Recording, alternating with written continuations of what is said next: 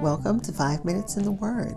This is your daily podcast of Bible reading and insight into God's Word. We're continuing our look at Job chapter 1 verses 13 through 19 in the New King James Version. It reads, "Now there was a day when his sons and daughters were eating and drinking wine in their oldest brother's house. And a messenger came to Job and said, The oxen were plowing and the donkey feeding beside them when the Sabaeans, forgive me for mispronouncing it, raided them and took them away. Indeed, they have killed the servants with the edge of the sword, and I alone have escaped to tell you." While he was still speaking, another also came and said, "The fire of God fell from heaven and burned up the sheep and the servants and consumed them. And I alone have escaped to tell you." While he was still speaking, another also came and said, "The Chaldeans formed 3 bands, raided the camels and took them away, yes, and killed the servants with the edge of the sword, and I alone have escaped to tell you." While he was still speaking, another also came and said, "Your sons and daughters were eating and drinking wine in their oldest brother's house. And suddenly a great wind came from across the wilderness and struck the 4 corners of the house, and it fell on the young people, and they are dead. And I alone have escaped to tell you." Again, this is Job chapter 1, verses 13 through 19 in the New King James Version, which titles this section, "Job Loses His Property and His Children." And Job chapter 1 is titled, "Job Endures Losses." We'll be back to share insight and a prayer. Hi, this is Hope Scott, your host of 5 Minutes in the Word. Thank you for listening to my daily podcast, which spends a few minutes exploring God's Word. Please listen, subscribe, and follow. Also leave a review on Spotify, Apple Podcasts, TuneIn Radio, iHeartRadio, and my new favorite, Good Pods, and many other listening platforms.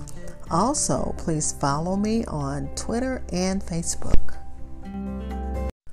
Again, we're looking at Job chapter 1, verses 13 through 19 in the New King James Version, which looks at Job's catastrophic losses and his reaction to it. His losses were tragic and sudden. Matthew Henry says that we are unaware of what passes between good and bad spirits concerning us.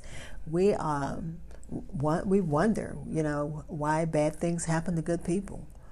But we don't know what's going on. We are not the Holy Spirit. We don't know. We don't control anything. We all just have to trust God. We have the account of Job's troubles in this chapter. Satan brought them upon him on the very day that his children began their course of feasting at their eldest brother's house. And this, of course, was the time that Satan chose for all the troubles to come, that they might be even more grievous. All of the calamities came upon Job at once. While one messenger was bringing evil tidings, another came, and before that one finished telling his story, a third and a fourth followed immediately.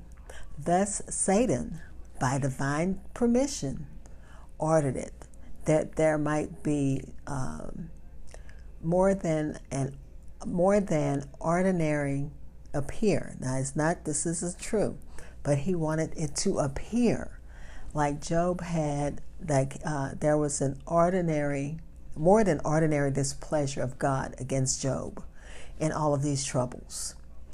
They took from him all that he had, and had a full end of his enjoyment. And I'm reading this slowly on purpose. They took from him all that he had. And of course, we know that people even now have lost everything. I'm just thinking of Miami, the Surfside. They've lost everything when when the building collapsed. There are people dealing with fires. They've lost everything. But the people in the Miami area lost lives.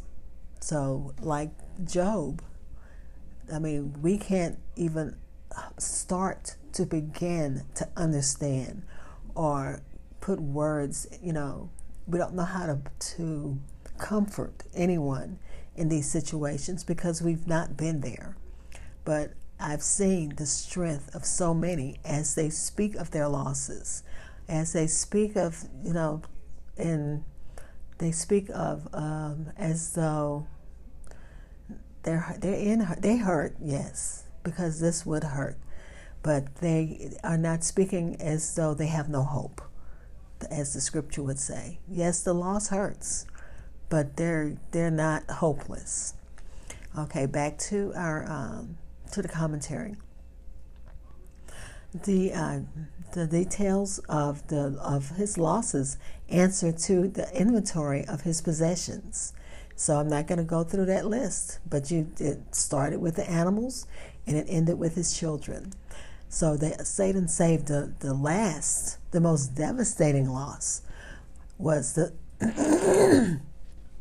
excuse me, I don't know what it is with my throat. I've recorded too many times and I don't want to start over again, so forgive me. But he saved the final blow, so to speak, the greatest loss the devil reserved for last. And he wanted it to be a case. He wanted to provoke Job to curse God. And of course, Job didn't. Our children are pieces of ourselves. So it's very hard for us to part with them. And even with the people in Miami, they lost children, they lost parents, they lost grandparents and great-grandparents, nieces, nephews. It's hard to part with a piece of yourself. Job's dearest and most valuable possession were his 10 children.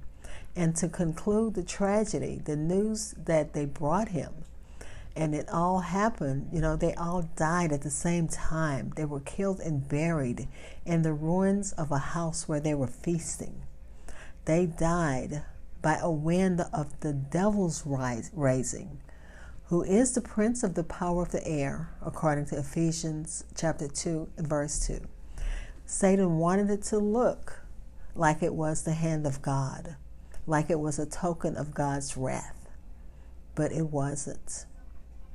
All of our prudence, all of our care and diligence cannot secure us from affliction.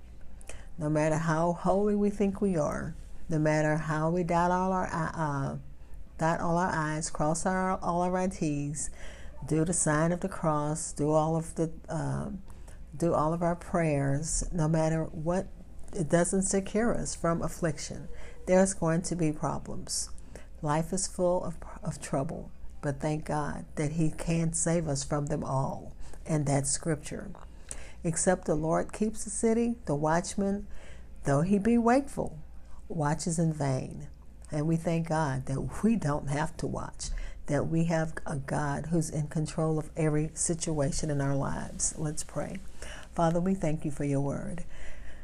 Bless it. It's only you can. God, it's a lot to take in. Anything tragic like this would make us lose our minds, but Job didn't. And we're going to learn from Job how to handle great loss.